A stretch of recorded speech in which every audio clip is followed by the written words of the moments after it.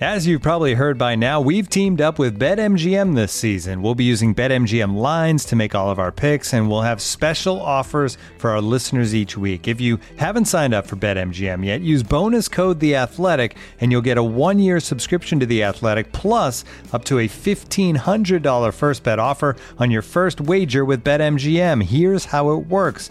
Download the BetMGM app and sign up using bonus code The Athletic. Make your first deposit of at least $10. Place your first bet on any game and claim your voucher for a 1-year subscription to The Athletic. See BetMGM.com for terms. U.S. promotional offers not available in D.C., Mississippi, New York, Nevada, Ontario, or Puerto Rico. Gambling problem? Call 1-800-GAMBLER. Available in the U.S. Call 877-8-HOPE-NY or text HOPE-NY 467-369 in New York. Call 1-800-NEXT-STEP in Arizona. 1-800-327-5050 in Massachusetts. 1-800-BETS-OFF in Iowa. 1-800-270-7117 for confidential help in Michigan. 1-800-981-0023 in Puerto Rico. First bet offer for new customers only in partnership with Kansas Crossing Casino and Hotel. Don't forget, if you haven't signed up for BetMGM yet, use bonus code The Athletic, and you'll get a 1-year subscription to The Athletic, plus up to a $1,500 first bet offer on your first wager.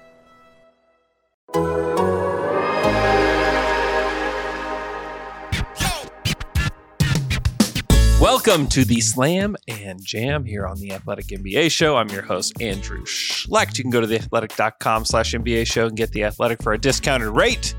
Go do that today. Also, it would be super cool if you'd leave us a 5-star review. We're going to read some 5-star reviews at the end of this show because lots of you have been very kind to us in the season of giving. So you could do that. If you'd like to give something to us, it would be a 5-star review. With me, as always, is my good friend Alex Spears. And Alex, tell us what happened in the NBA this week. Well, Andrew, it all began last Friday night with a matchup between the number 1 and number 2 seeds in the Eastern Conference, the Boston Celtics and the Orlando Magic. That's right, folks. The hottest team in the league is the Orlando Magic, who are currently on an 8-game winning streak and sit at 13-5 overall. One of those wins was Friday night against Boston, a 113-96 victory that saw the other Wagner brother, Mo, put up a game-high 27 points to lead the Magic to the win. The Magic have been rolling despite missing starting center Wendell Carter Jr. Paolo, balling. Franz, balling. Suggs, guess what he's doing, Andrew? Balling! He's balling. Up next, a showdown with the Wizards. Okay, maybe not a huge game, but in 2 weeks, they have a 5-game stretch against Cleveland, Boston, Miami, and Milwaukee. Ooh, very juicy. Also on Friday, the NBA announced it was looking into allegations that Oklahoma City's Josh Giddey had an inappropriate relationship with a minor, an investigation that began following a viral tweet on Thanksgiving of videos and pictures of Giddey with a girl. The Newport Police Department has also opened a police inquiry. Findings from these investigations have not yet been reported as of Friday morning. On Saturday, the new look Clippers got their best win of the season up to that point with a 107-88 beatdown of the Dallas Mavericks. The Clippers had one of those box scores where you know the numbers must add up to 107 because that's what it says they scored, but it sure doesn't look like it. James Harden only had 8, 4, and 7. Kawhi only had 8, but somehow it all added up to 107. The Mavericks, meanwhile, got 56 combined from Luka and Kyrie, but only 32 points from the rest of the roster. Later in the week, it was announced that Mark Cuban had sold a majority ownership stake in the Mavericks while still remaining in charge of basketball operations. The assumption is that Cuban is positioning himself for a future casino/hotel/sports arena in the Dallas metro area. On Sunday, it came down to the wire in Madison Square Garden with the Knicks and Suns tied at 113 in the final seconds. The Suns were once again missing stars, this time Bradley Beal and Kevin Durant, but didn't matter because with 1.7 seconds left, Devin Booker hit a 3 from the right wing to give the Suns their 7th straight victory.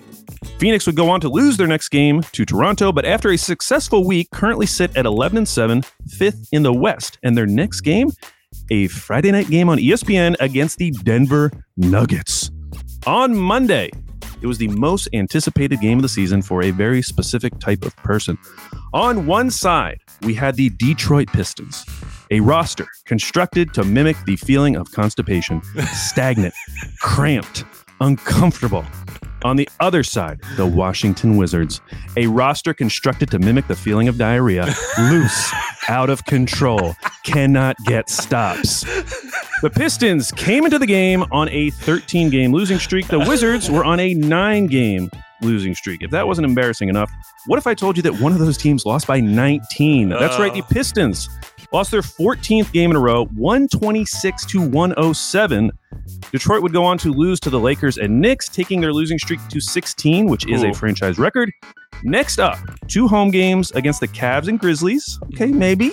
With an expectation that Bojan Bogdanovic will return to the lineup soon. Good luck, Pistons fans. Shout out Diarrhea. On Tuesday, shout out Diarrhea. On Tuesday, it was Game 8 of the Western Conference first-round series between the Golden State Warriors and Sacramento Kings in the Golden One Center. The game was part of the in-season tournament, and the Kings needed a win or a loss by fewer than 12 points to advance. And early on, it was not looking good. The Kings got down by as much as 24 and were down 17 at half before slowly climbing back into the game, finally pulling ahead with 5:46 left. The game would come down to the Kings' final shot, a really awkward mid-range fadeaway from Malik Monk with 7 seconds left to put the Kings ahead for the final time, 124-123. The Kings sit at 10-7, 6th in the West.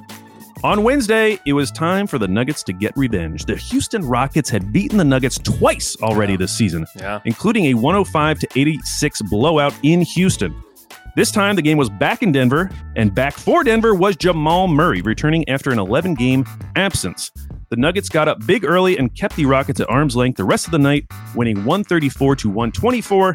Nikola Jokic had a triple-double, putting up 32, 10, and 15. For the Rockets, it wasn't all bad news. Jalen Green kept the Nuggets in the game after half, scoring 18 points in the third quarter. Next up for the 8-8 Rockets is a road game against the Lakers, a game that will decide whether they went 5-5 in that tough 10-game stretch I described a few weeks ago. And finally, on Thursday night, the Miami Heat put up 142 on the Pacers, including 45 points in the fourth quarter. Jimmy Butler scored 36, while rookie Jaime Jaquez Jr. scored a career-high 24 points, including 14 in the fourth. The win has the Heat at 11-8, 6th in the East. For the Pacers, Tyrese Haliburton scored a career-high 44 in the game, but it was Indiana's trademark defense, or lack thereof, that did them in. Through 16 games, Pacers opponents have scored more than 120 10 different times, including now 3 games topping 140 points. The Pacers are 9-8 and find themselves in the play-in in the 7th spot. What a week it was, Andrew. What a week indeed. I have more on the Pacers here in a little bit. I think you do too. Me too. We're talking a lot about the Pacers today. But I wanted to talk about, we're almost 20 games in. I think by the time the weekend's over, we'll be 20 games in. And it's time to start looking at some 5-man lineups. And so I have 3 5-man lineups that are really working and 3 that are not working very well at all. So first one, let's start with a surprise. It's the Houston Rockets. Their starting lineup has actually played the most minutes of any lineup in the NBA so far this season. 248 minutes to be exact. They're a plus 11 net rating. 115 offense, 104 defense, which is really good. It's Van Vliet, Dylan Brooks, Jalen Green, Jabari Smith, and Alperen Şengün. Just for a little comparison, the 2 lineups that played the most for Houston last season were a -9 and a -11. So this is a big improvement for the Houston Rockets. So shout out to Houston. The next one is the lineup that is the most dominant in the league right now. It's the Boston Celtics. Drew Holiday, Derek White, Jaylen Brown, Jason Tatum, and the Zinger are a plus 27. They're a 123 offense, 96 defense. Lord. It's insane. So the best lineups over the last 4 years, I thought, okay, plus 27 seems insane. Let's go back over the last 4 years and see just how insane it is. Last season, the best 5-man lineup that played significant minutes was the Chicago Bulls. This is maybe the top 50 most played lineups. Chicago Bulls were actually the one, plus 14.7, with DeMar DeRozan, Pat Bev, Caruso, LaVine, and Vooch. That is kind of wild. That blew my mind. That lineup. given what's going on currently. Yeah, because like and like all their lineups right now are so bad. Like pair Vooch with anybody and it's really bad. But like the conversations are like, oh yeah, like they should have known last season that like that this was never ever going to work. It's like, well, actually, like that lineup kind of worked, and it's with Pat Bev, and like clearly, like there's something there with these like point of attack defenders, along with DeMar DeRozan and Levine and Vooch. Like you need those guys there, but also maybe that was just a one season thing because it's been really bad so far. And maybe they just needed to unleash Alex Caruso the entire time. I mean, maybe so, as we saw last night. Yeah, no kidding. In the season before, in the 21-22 season, the team with the best net rating for a 5-man lineup was the Boston Celtics. Again, Marcus Smart, Jaylen Brown, Tatum, Horford, and Rob Williams were plus 24.6 on the season. That was one of the most played lineups. You may be getting to it, but what was like the KD Warriors? I didn't go back that far. I just wanted to go. I honestly wanted to go back in just recent history, just because the offenses have changed so much with like how good they are right now, that it's even hard to compare what teams used to be because like the margins were just so much smaller. And so I really just wanted to go back a few years. But you could check it out while I'm reading this next one, which is from 2020-2021. It's the Utah Jazz with Donovan Mitchell, Rudy Gobert, Royce O'Neal, Bogdanovich, and Joe Ingles. They were plus 19 in the 2020-21 season. Very, very good. And then the 1920 season, this is also another one I would not have predicted, but one of the best 50 most played lineups. Plus 18 is the New Orleans Pelicans. Drew Holiday, Brandon Ingram, Lonzo Ball, Zion Williamson, and Derek Favors was the best net rating for a 5-man group in the 1920 season that had like the top 50 most played lineups. So did you find the yes. Now this is Cleaning the Glass, so it might be slightly different. Yeah. But yeah, the starting lineup, which had Zaza Pachulia in it, plus 23.5. Yeah. Pretty good. Yeah. The Celtics are plus 27. It's crazy. Okay. Last lineup that is working, which I find very interesting, in 148 minutes together. It's the Los Angeles Clippers. James Harden, Terrence Mann, Paul George, Kawhi, and Zubats. Plus 21.5 in their minutes. Interesting. Together. Yeah, well, I mean, they finally split up Harden and Russ. Mm-hmm. And that's, although, I was watching the game last night and they're still closing with both of those guys. I know. Well, there's more on that here. So that lineup, 122 offensive rating, 100 defense. Like that's very, very good. If you look back when they started the season with Westbrook starting and Covington in the lineup instead of Terrence Mann, in 51 minutes, they were plus 38. Like very, very good. Like they were just cruising. Small sample though. So small. It's small, but it still was good. It still was good. But when you put Westbrook and Harden in there with Paul George, Kawhi, and Zubats so far this season, minus 22.6. Yeah. Their defense is fine. It's at a 110. It's like, okay, like that's not good, but teams can manage with a 110 defense right now. Offensive rating, 87.6. Yeah. Is their offensive rating. It's the bottom of the barrel. I mean, the worst offense in the NBA right now is a 105. That's the worst one. It's the Portland Trail Blazers. Worst offense in the league, 105. And they're 87.6. I will say, watching the game last night against the Warriors, at the end of the game, there were like if Paul George hits like 2 of these threes that he could very well normally make, like they would have looked a lot better. Like I actually enjoyed some of the like Westbrook crashing the offensive boards and then immediately kicking out to a shooter. Sure. But in general, yes, it has not worked. Yeah. Maybe it'll eventually work, but it doesn't seem like it's working. Well, there's only one lineup that has played at least 100 minutes with an offensive rating below 100 so far besides this lineup, and it is the New York Knicks. So we're moving on to the three lineups that are not working. In 104 minutes, Jalen Brunson, Josh Hart, Quentin Grimes, Julius Randle, and Mitchell Robinson are a minus 11.4. It's not great. And what's really weird, this doesn't mean anything except for it's just really weird. In exactly 104 minutes, so both these lineups have both played 104 minutes. With Quickly, DiVincenzo, Hart, Barrett, and Hartenstein, they're a plus 11. So 104 minutes. That first lineup I mentioned was minus 11. In 104 minutes, this other Knicks lineup is plus 11. Found it to be very weird. Doesn't mean much. Not really. I wonder, but it's very weird. I have a feeling, is that first one being weighed down by Julius Randle early season? I mean, for sure. For sure. It is. Yeah. Yes, it is. But the symmetry there was a little weird. Hard to ignore. It's hard to ignore. I'm obsessed with it. Honestly, it's. He loves numerology, folks. It's true. Another one. They talked about this on the Tampering podcast yesterday. But it's the Golden State Warriors. In 103 minutes, Steph Curry, Klay Thompson, Andrew Wiggins, Draymond Green, Kevon Looney are a minus 10.6. 122 defensive rating, which is like the staggering part of it. It's like they can't stop anybody. And they're 111 on offense, which is just kind of like normal bad. Like it's just not very good. In fact, Alex, we know how bad the Pistons are.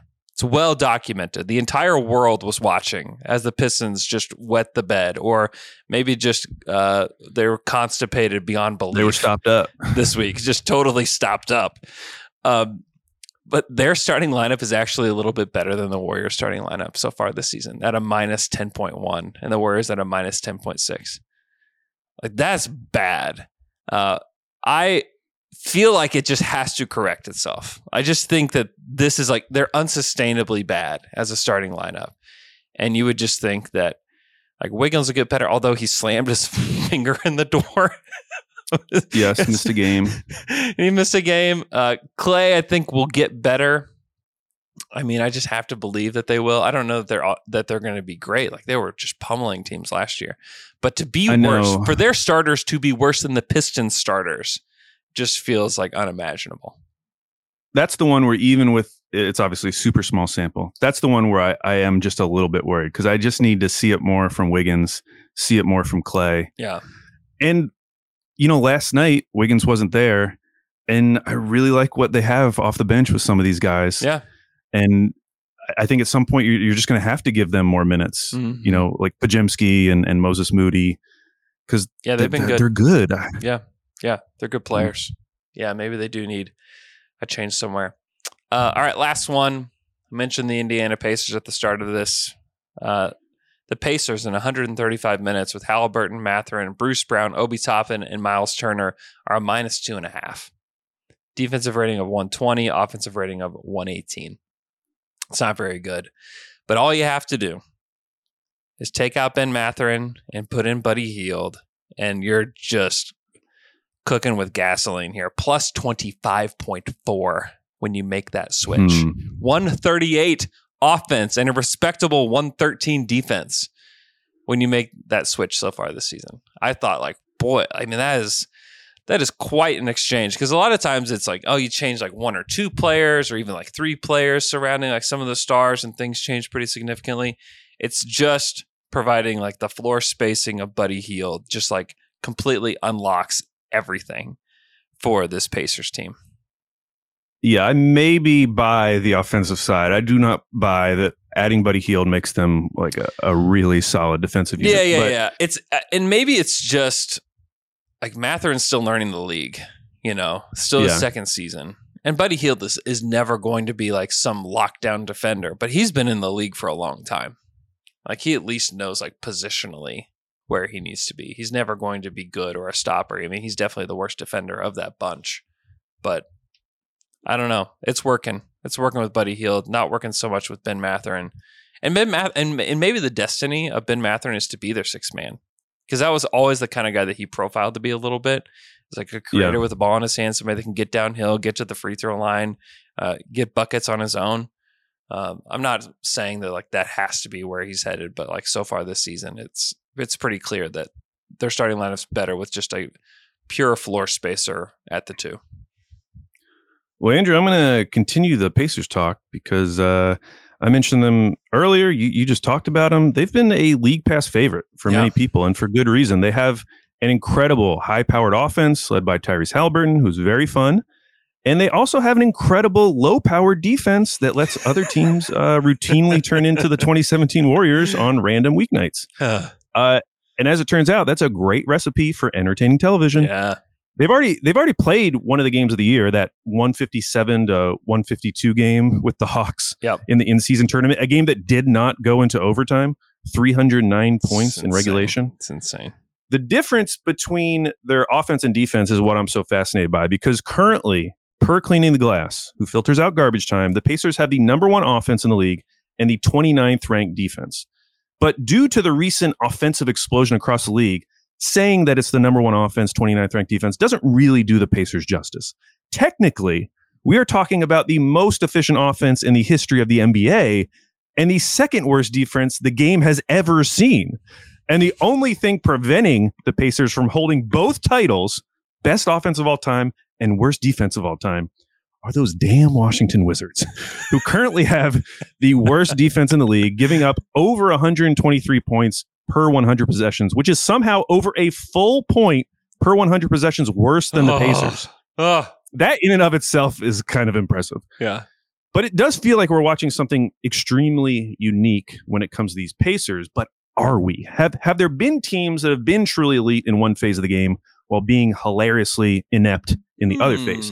To find this out, I went back in time. Using Cleaning the Glass, I went back 20 years as far as their database will go to find out more about what I'll call extreme teams. Extreme teams. Teams that go all in on one end of the floor while pretending that the other end of the floor does not exist. Now, I started broad. I looked for teams that finished top 5 in one phase of the game, bottom 5 in the other phase. There were 15 extreme teams in total since the 03-04 season. And some of the extreme teams you're going to remember. The 2017-18 Cavs, LeBron's final year in Cleveland. The 08-09 Suns, which was Shaq's only full season in Phoenix when he actually made the All-Star game as a 36-year-old. Yep. You got the 06-07 Wizards, which was Gilbert Arenas' final All-Star season. And you also had the 03-04 Mavs, which was Nash's final season in Dallas.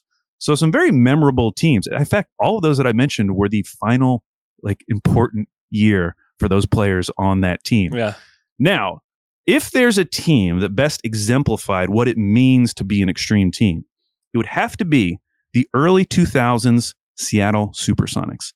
Seattle finished with a top 3 offense and a bottom 5 defense in 3 consecutive seasons from 2004 to 2006. Ray Allen, Rashard Lewis, Vladimir Radmanovich. Those teams knew how they wanted to play the game of basketball, and it did not involve one end of the court. If you remember any of those Sonics teams, you'll remember that they weren't all bad. The 04-05 Sonics won 52 games and made it to the second round of the playoffs while being an extreme team. And that's the thing about being extreme. It doesn't really cap your regular season ceiling. 4 of the 15 extreme teams in the last 20 seasons won at least 50 games. Another was at 47, another at 48. 50 wins is totally doable, even when you're only playing on one side of the court most nights. If anything, being an extreme team guarantees you a pretty comfortable floor in the regular season because no extreme team has ever won fewer than 35 games. It guarantees you a certain level of competence. In fact, 11 of the 15 extreme teams in the last 20 seasons made the playoffs. Success in the playoffs, however, is another story. Only 2 of those 11 made it beyond the first round. The first was the 04-05 Sonics that I mentioned earlier. They lost to the eventual champion Spurs in 6 in the 2005 playoffs. And then you had the 17-18 Cavs, who had LeBron James, lost in the finals to the Warriors. So unless you have one of the greatest players of all time, you kind of have to keep your expectations in check with these teams. But hey, at least you'll likely make the playoffs. What Indiana is doing, though, is unique even among this group. I mean, we're talking top 1 offense and bottom 2 defense. The only extreme team that came close to that was the 2020-2021 Portland Trail Blazers, who had the second-ranked offense and 29th-ranked defense. This was the post-COVID team. They made it to the playoffs. They were actually 42-30, which works out to about a 48-win team, because that was like the 72-game season. Yep. They had that really entertaining 6-game series against the Nuggets. That series was tied 2-2. And I can fondly remember being at a bar here in Portland and watching Game 5, which was a 147-140 double overtime Nuggets win. Just like an incredible game. Yeah. And so, maybe that's the destiny of this Pacers team.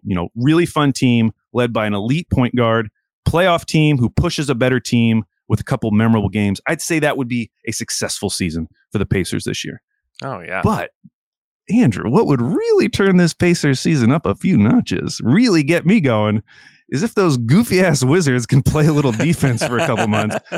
And that way, the Pacers can claim the title of greatest offense of all time and worst defense of all time in the same season. Because, folks, it does not get more extreme than that. That would be the ultimate extreme team.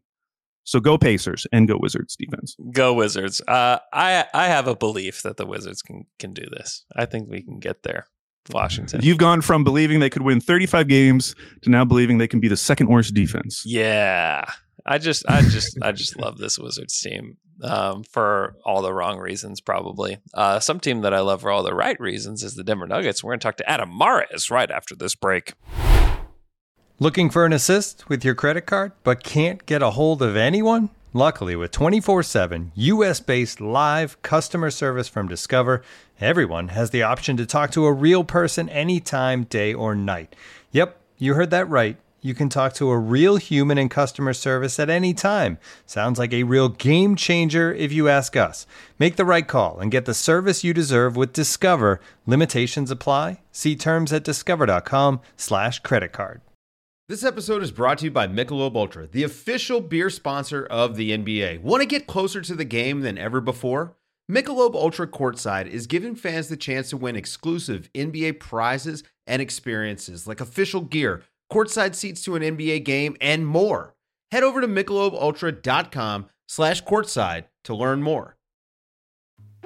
Are you struggling to close deals? B2B selling is tougher than ever, and that's why I want to tell you about LinkedIn Sales Navigator. LinkedIn Sales Navigator is a sales intelligence platform that helps professionals effectively prospect and engage high-value customers, drive higher revenue, and increase sales performance. Sales Navigator helps you target the right buyers, surface key signals, and show you hidden allies so that you can find those buyers that are most likely to convert.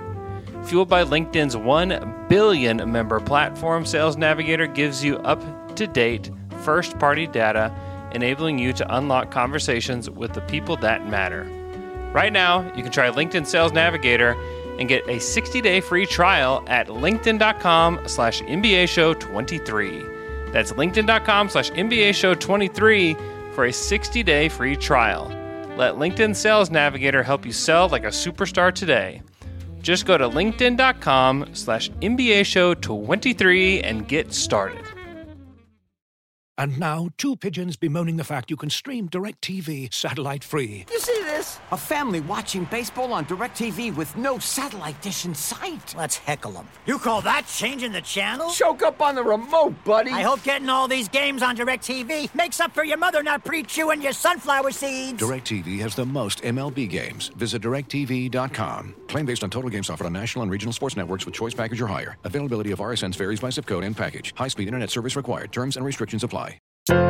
All right, Andrew, it is time for the Wheel of Fandom, our weekly segment where we spin a wheel, it lands on a team, and we become fans of that team for the next week or the next 2 weeks. Because 2 weeks ago, the wheel landed on the Denver Nuggets. At that time, the Nuggets were 9-2, but they were heading off on a 5-game road trip that saw them come back to Denver 10-6. The 1-4 road trip included losses to New Orleans, Cleveland, Orlando, and Houston. The one win was against Detroit, a game in which both Michael Malone and Nikola Jokic were ejected early in the game. Week number 2 was much more kind to the Nuggets, as they are currently on a 3-game winning streak. The most recent game, a 134-124 win over Houston, saw the return of Jamal Murray. The Nuggets are now 13-6 with the 10th-ranked offense and 14th-ranked defense per Cleaning the Glass. Andrew, if the Nuggets are our favorite team, who is our guest? It's our guy, Adam Mares. He's the head of content at DNVR Sports, host of the Locked On Nuggets podcast, and host of an all-new All-City NBA podcast with Tim Legler. Adam, what's up, man? What's up, fellas? It was funny how you opened that out with you became a fan of the Nuggets right when they went on this losing streak. So. I know. It was an interesting 2 weeks. It was a weird 2 weeks for the Nuggets. Yeah. Well, Adam, we got to see a wide range of Nuggets basketball over these past 2 weeks. What was more entertaining, the Jokic Malone ejection from the game in Detroit or the Reggie Drummond time machine game in LA? I mean, this one's easy, even though those ejections were pretty hilarious. Like, if you're going to get ejected, it should be funny, and both of them were. But you have to go with Reggie Jackson, man. And I almost feel bad for DeAndre Jordan that Reggie Jackson played so well that it stole the thunder, because we've seen Reggie Jackson play well over the last 5 years. You know, he's had his moments. To go and do that against his old team was special. And it wasn't just that he had a good game. It was the way in which he had a good game. I mean, outplaying Harden, Paul George, Kawhi, all those guys. But it did overshadow DeAndre Jordan, who I didn't think could play a good basketball game. And he was the second best player on the court in that game. So that game to me is one of my all-time favorite regular season games. So it has to take the cake. So the Nuggets start off the season. They're dominant. 8-1. Offense is humming. Defense looks really good. Did that recent 1-4 road stretch reveal anything to you about this team other than that they really needed Jamal Murray? Was there anything else revealed during that stretch?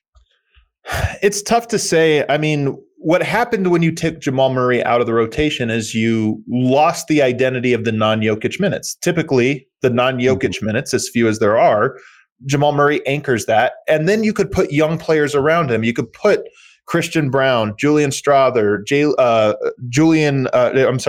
Peyton Watson. You could put these young guys who we know are limited and are growing in their offensive talent, but are very raw. And you could say, okay, they just need to do the hustle things. If you take Jamal Murray out of that equation, all of a sudden it's like, well, now we need you to also be a good ball handler and a good shooter and a good scorer, because if you don't do those things, there's nobody to kind of to save you. So we learned that those guys are not ready to step up and take on that role. But I don't know if we learned that. We kind of anticipated that would be the case. And then the last thing I'll say is Denver went out on the road and played good teams. If you look at that, they didn't have a bad loss. You know, the Cavs are maybe the worst team that they played on that road trip, and the Cavs are pretty good. So they lost to a bunch of teams that have been very good at home. It's discouraging if you're Denver, who has championship aspirations, but at the same time, I think it's just a November lesson. Yeah. Mm-hmm. So one of the big stories coming into this year was Peyton Watson, who looked good in Summer League and was tabbed as one of the guys that could help fill Bruce Brown's shoes. It's obviously been an up and down start to the season, but what have been your impressions of Watson so far and the areas that he'll need to develop in to make the kind of impact that we were hoping to see?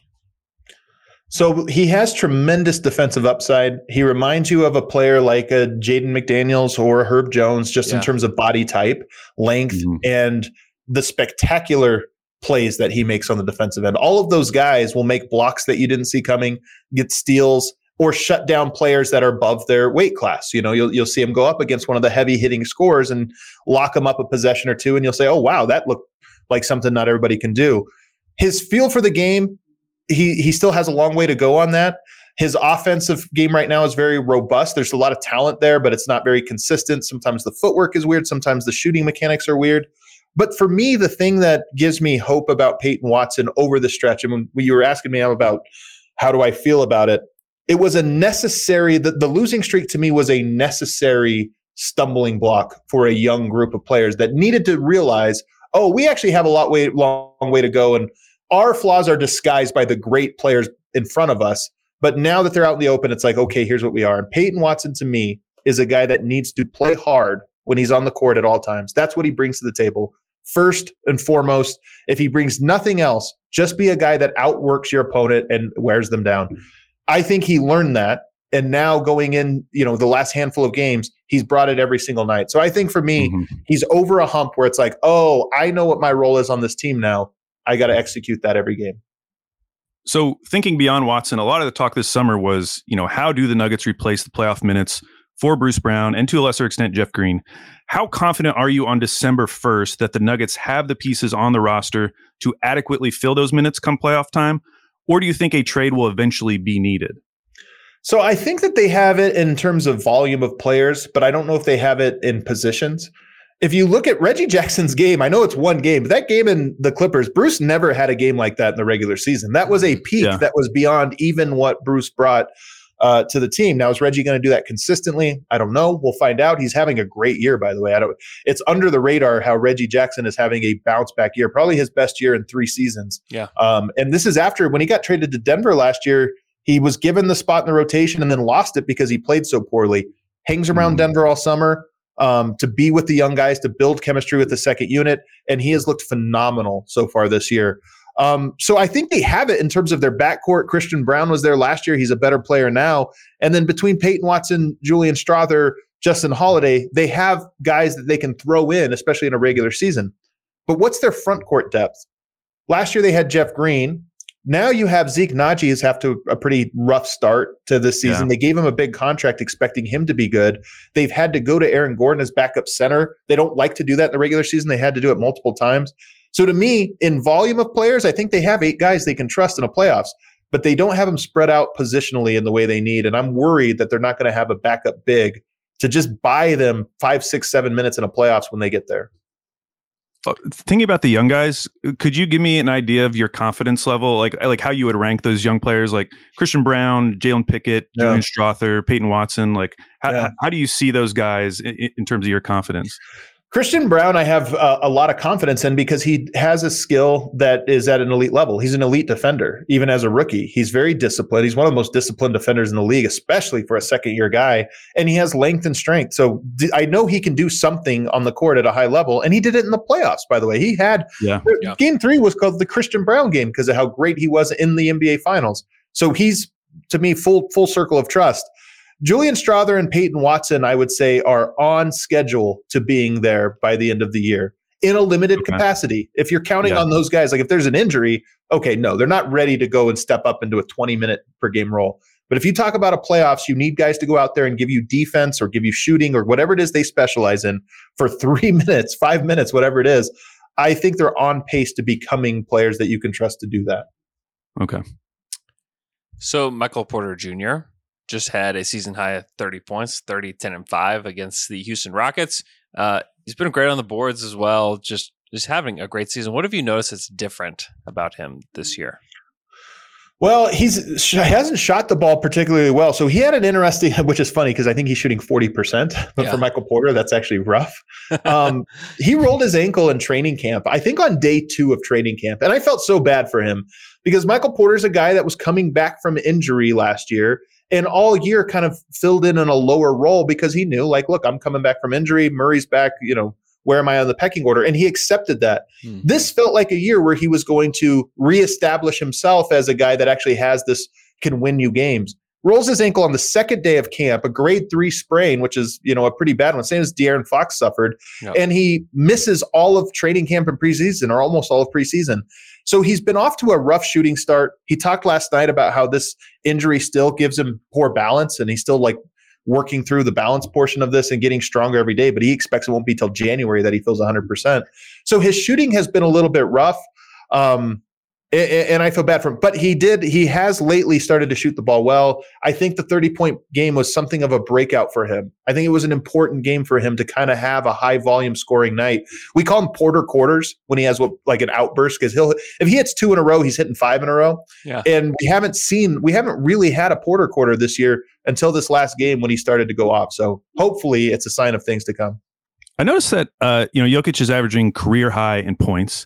And we've always heard about Jokic, that's not really what he wants to do, not really where he's comfortable. Do you think that's just a factor of Jamal Murray being out? Because it's even more points than he was scoring that season, when Jamal Murray was out the whole time. Is that part of the reason why he's so frustrated, why he's getting those texts? No, I don't think so. This is a really interesting question because I think it's the most interesting thing that's not being discussed widely about the Denver Nuggets. Mm-hmm. We joked early on that this was Jokic's wilt year Wilt loved to score, but one year he said, screw it, I'm going to go lead the league in assists just as a challenge. Yeah. Mm-hmm. We feel like maybe Yoke's trying to lead the league in scoring just as a challenge to be like, passing's too easy. But no, I in all sincerity, Jokic was asked a year or maybe it was 2 years ago if you would rather have a game-winning assist or a game-winning shot. And he shocked the world by saying a game-winning shot. Yeah. And this is something that I don't think he would have said 7 years ago. Like when he came into the league, he liked passing. He didn't really like scoring. As time has gone on, I think Yoke has sort of, I don't want to say fallen in love. That's too strong. But I think he has started to enjoy scoring more and views himself more as a scorer. And this year is the epitome of it. He's up to almost 30 points a game. He's shooting a lot. He's being so aggressive. I don't think there's a single quarter this year where you would say, he's being a little passive. He's setting the table this quarter. He's looking to score at all times. And this was even before Murray went down. He was doing this. It's ramped up since Murray went down. But I think there's something to Yoke is evolving as a player every year. That's why his scoring numbers have gone up. And I don't know that it's necessarily going to go down. I think he views himself as a dominant scorer now, and he's using that to his advantage. That's super interesting. So the idea that he's like embracing this rather than he's just doing this out of necessity because of, changes to the roster. And maybe he likes it, right? And that's the weird part is maybe he's like, you know what? Scoring's more fun. He always has that line, passing makes two players happy, scoring makes one. Mm-hmm. I wonder if he's kind of like, yeah, but it makes me really happy. So maybe it's worth it. Well, Adam, thank you for answering all our questions about the Nuggets. It is now time to play Andrew versus the Beat, Nuggets edition. Now, you've played this before. It's our weekly trivia show where Andrew goes head-to-head against an NBA beat writer. This week, of course, Adam Mares. Now, Adam, I have 8 questions that are about the Nuggets or Nuggets adjacent. You'll choose a number between 1 and 8. It'll correspond to a question. If you get it right, you'll get at least 2 points. If you get it wrong, Andrew will have a chance to steal. Now, we will go back and forth until all the questions have been asked and answered. So what number would you like to start with?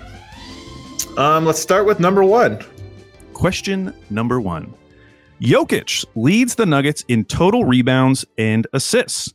There are only 3 other players in the NBA who also lead their teams in total rebounds and assists. How many can you name? And you get 1 point per correct answer. In rebounds and assists, you said? Yeah, total rebounds and assists. They lead their teams. Oh, man, that is a tough one. There's 4 guys total. One is Jokic, of course. 4 guys. Am I going to get any of these? I know. Because Luka has like some bigs around him. Well, I mean, I'll start with Luka then. I know he's leading an assist. Adam, that is correct for 1 point. You're on the board. Don't overthink this. All right, let's go with. Man, this is too tough. How many more are there? There are 2 more. What's that? There are two more? Yeah, there are two more. Yeah, okay. 2 more names. Is LeBron on the list? LeBron is not on the list. He doesn't rebound like that. Andrew, you have a chance to steal 2 points. You can name the other 2 guys. There are a couple guys I'm thinking about. Okay. One, I'm pretty sure Paolo Banchero is. That is correct, Andrew. Oh, man, I thought that was the one you would not get. Least likely to get. That's a good one. I think I also think about Şengün, but I feel like Van Vliet might have assists over him. So I won't do that. Oh. Is it Sabonis? It is Sabonis. Yeah, Domantas Sabonis. Yeah. All right, Andrew. I'm so bad at this game. Number 2. Question number 2. 3 players have scored more than 25 points in a game this season for the Nuggets. Name all 3. This question became much easier after our conversations. 3 But players. you do have to name all 3. You're not getting 3 points. You're only getting 2 points. You have to name all 3 guys. All 3 guys that have scored more than 25 points in a game? Yeah, for the Nuggets this season.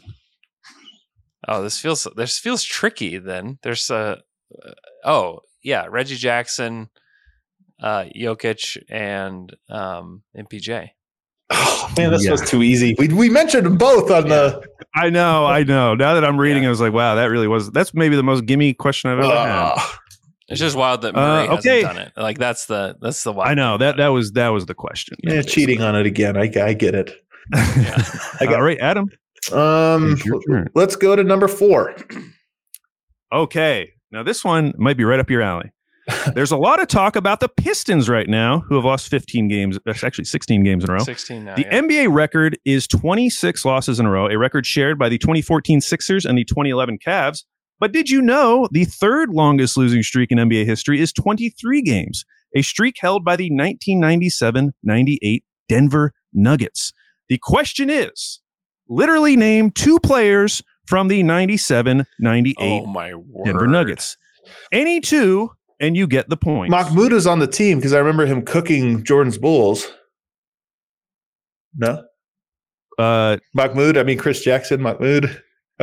I remember that year because they beat the Chicago Bulls and he went off for like 40 points. Is he not on the list?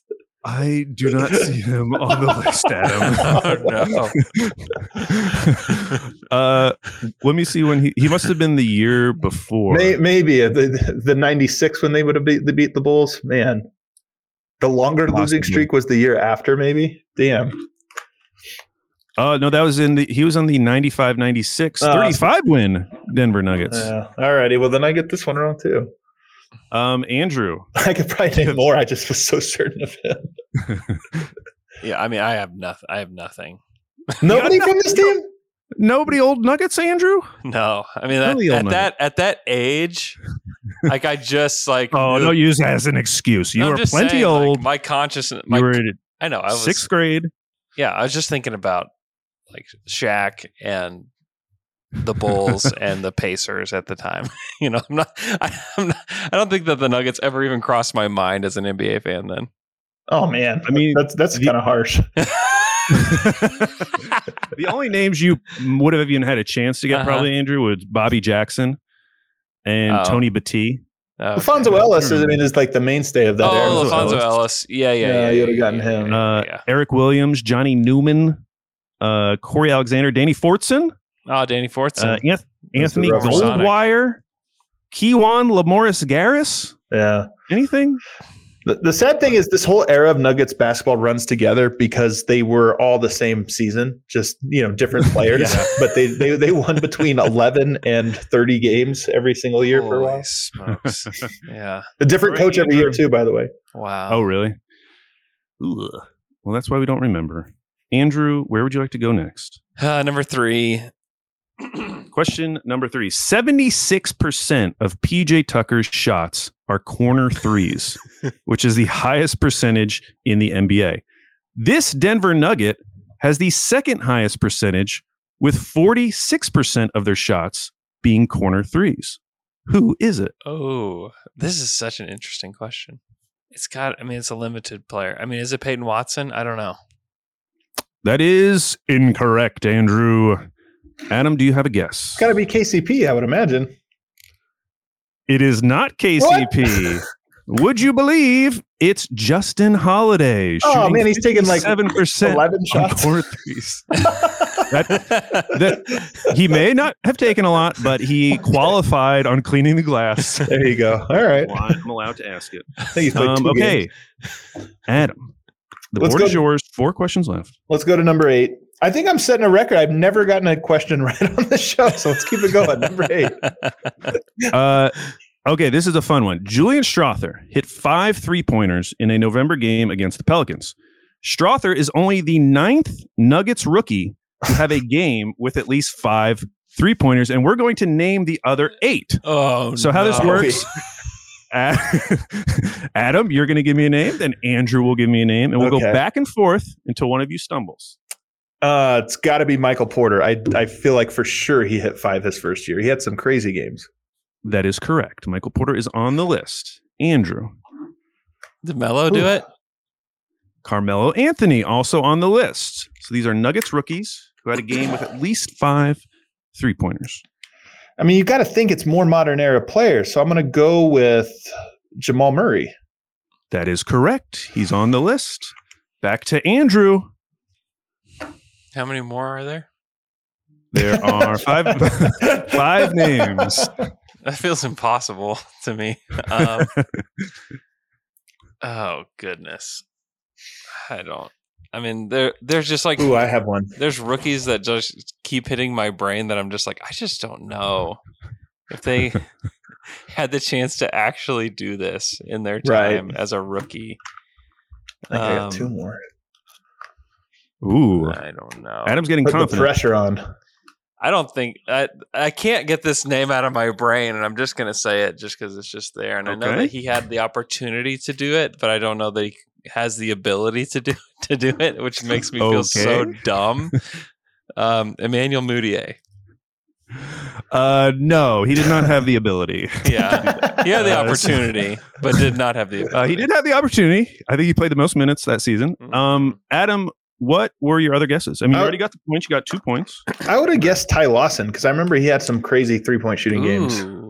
He did not do it. The other 5 names: Bones Highland. Oh, that just for sure. James Posey. Surprising. They had the shortened line in his rookie year. Yakuba Diawara. Yakuba Diawara hit 5 threes. That was the only 5 threes he ever hit. That's wild. Juancho Hernan Gomez. The Juancho game. Yeah, he had him. And then Campazzo. Dang. This is a tough list, man. That's a really tough I don't feel as bad. I felt real dumb after I said Mudiay, and it was wrong, but I don't feel quite as bad now. Way better shooter than Yakuba Diawara. Well, folks, we have a game on our hands. It is now 4-3. Let's go. Andrew, you have control of the board. Oh, boy. Okay, number 5. Question number 5. There are only 4 Denver Nuggets who have attempted at least 6 3-pointers per game while making at least 38% of those threes. 2 are Michael Porter Jr. and Jamal Murray. Who are the other 2? And you get 1 point per correct answer. So this is over a full season. They attempted at least 6 threes per game and made at least 38%. So high volume 3-point shooters in Nuggets history. God, that's tough. Because it has to be like modern era Nuggets. Because I would like Melo is not going to be an answer of mine, I don't think. Are you looking at my face to see if I changed? Kind of. I'm not giving you any clues. Gosh, that's really tough. 6 threes is a lot of threes per game. There's a lot of threes. I don't know if this player did this or not. I don't think he takes that many because he kind of likes mid-rangers. I like when you whisper to yourself. Your thought process. I am an insane person, I think. What about Will Barton? Will the Thrill Barton? Andrew, that is incorrect. This means, Adam, you could steal 2 points here. Man, I was going to go a little more bold now. Now I'm nervous about this. I was going to say Dale Ellis just because he played in that. I know he's in the top all-time leaderboard in Nuggets history. So I'm going to go Dale Ellis. He is up there in the leaderboard, but he did never do this, unfortunately. He was there in 97 or whatever when the line was short. So I was like, okay, maybe he took a bunch of threes because they were short threes. Oh, you know what? Great guess. In the 96-97 season, took 6.4 per game, but only shot 36.4%. Oh, wow. Man. So the other 2 names, the one I thought you might get, J.R. Smith. Yeah. Did it. Yeah. And then the other name I have a feeling you would have never gotten, Randy Foye did it once upon a time. Yeah. Very impressive. Okay, Adam, you could move ahead here if you get it right. Question 6 or question 7? Shout out to Randy. Let's go number 6. All right. It is the year 2023, and DeAndre Jordan is putting up 21 and 13 in an NBA game. Wow. Was that DeAndre's career high in points? No. You tell me. What is DeAndre Jordan's career high in points in a game? Now, before you answer, Adam, you get to choose who answers first. So you can make Andrew answer first, and then you go higher or lower. Oh, yeah. Or you can answer first. But if either of you get it exact, you get a bonus point. Man. So a little risk. Andrew gets to go first. I think that's by far the statistically smarter decision. Make him guess Andrew. First. 29. What would you? Oh, that's such a Andrew has set the bar at 29 points for DeAndre Jordan's career high. I feel like you asked this because it's lower than you would expect. But I'm going to go over just because it seems like he had 15 dunks once in the Lob City era. So I'll go over. Well, I will let you know before I give you the answer that Andrew got within 1 point of the correct answer. And the correct answer was 30, which means Adam gets the 2 points and has moved ahead of Andrew going into the final question. Oh, man. Andrew. That was brutal. Andrew, you have to get this question to win the week. Okay. If you get it wrong, it's over. Oh, boy. Are you ready? Yeah. Rocky, the Nuggets mascot, is a mountain lion. According to A to Z Animals.com, my number one source for animal facts, how fast can a mountain lion run? I'm going to give you 5 options, and you're going to tell me which one is correct. How fast can a mountain lion run? Is it 20 miles per hour, 30 miles per hour, 40, 50, or 60? This is to win the week, Andrew. You have to tell me how fast a mountain lion can run. Is it 20, 30, 40, 50, or 60 miles per hour? I just have no context for the speed of cats. And it's showing. Yeah, right. Yeah, it is showing. I'll just say 30. I have no clue. The correct answer for how fast a mountain lion can run is 50 miles per hour, which means Adam wins the week 5-4. Yeah. Wow. Got to brush on your animal facts. This is his own Scissortail Park here, I feel. Yeah, that's right. That's right. Total meltdown. Total meltdown. Man, I cannot believe I just lost on a cat speed question. Hey, go follow Adam on Twitter at Adam_Mares. Go check out DNVR. They do great stuff. Audio, video, all of that. Go follow them on YouTube. Listen to their podcast. It's great stuff. Thanks so much for coming on, Adam. Good to see you guys. Thanks so much. Okay, Andrew, that was 2 weeks of Denver Nuggets. 2 weeks. Double. A lot of bad nuggets over the course. I know, unfortunately. Okay, so we have 25 teams remaining. Yeah. Obviously, a ton of teams left. So we're going to spin the Wheel of Fandom and see who's going to be our team for next week. So let's spin the wheel and see who we get. This week's Wheel of Fandom team will be the Chicago Bulls. Chicago Bulls. Okay, so we heard today from Shams. Shams reported that Zach LaVine is going to be out for at least a week with right foot soreness. DeRozan missed the game last night, so we might be getting it might just be a week talking about Alex Caruso.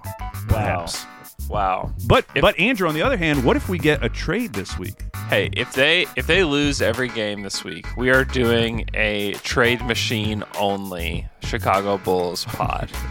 They only have 2 games too. I know. They play the Pelicans on Saturday and they play Charlotte on Wednesday. Okay. If anyone ever doubts that we in fact, that's the thing. If they lose to Charlotte, if that actually happens, yeah. Trade machine only pod. It's happening. Trade machine only pod. Yep. You don't want to go in depth on Patrick Williams? I feel like that's what we do every time we get the No, not happening. If they do pull out a win, we will talk a little bit about what happens on the court with them. Otherwise, not happening. Absolutely not happening. Hey, you can leave us a 5-star review on Apple Podcasts, and we'll read it on the show, just like this one from at MC2020202. He gives us 5 stars. He says this Saturday pod has earned its 5 stars, and I'm stingy. One of the few pods in which the hosts, including weekly guests, clearly watch basketball. If that sounds like damning faint praise, it isn't. So much NBA coverage is just an echo chamber, and I don't have the time/interest to hear from people just parroting cliches. As an NBA addict with no team affiliation, I love the structure created by the Team of the Week bit. You guys are doing something rare right now in providing unique and circumspect analysis while incorporating some genuine laughs. This is one of only 3 pods I now recommend. Great work, staff. Wow, that's one of the nicest reviews I have ever read. This one comes from a name that is unreadable. It's just like random letters and numbers and like slashes and semicolons. Sounds cool. It's pretty cool. They're in the U.S. It said Slam and Jam is a great NBA show. Great NBA show, terrific guests from each city. The review of games played in the preceding week is entertaining if you enjoy the game. Thank you so much for that. Next one comes from Canada, from Steph Janum1234. I've enjoyed the Slam and Jam since its inception and look forward to it every week, so much so that I listened to the most recent episode while floating in the Caribbean Sea. Wow. Oh, wow. Big brag.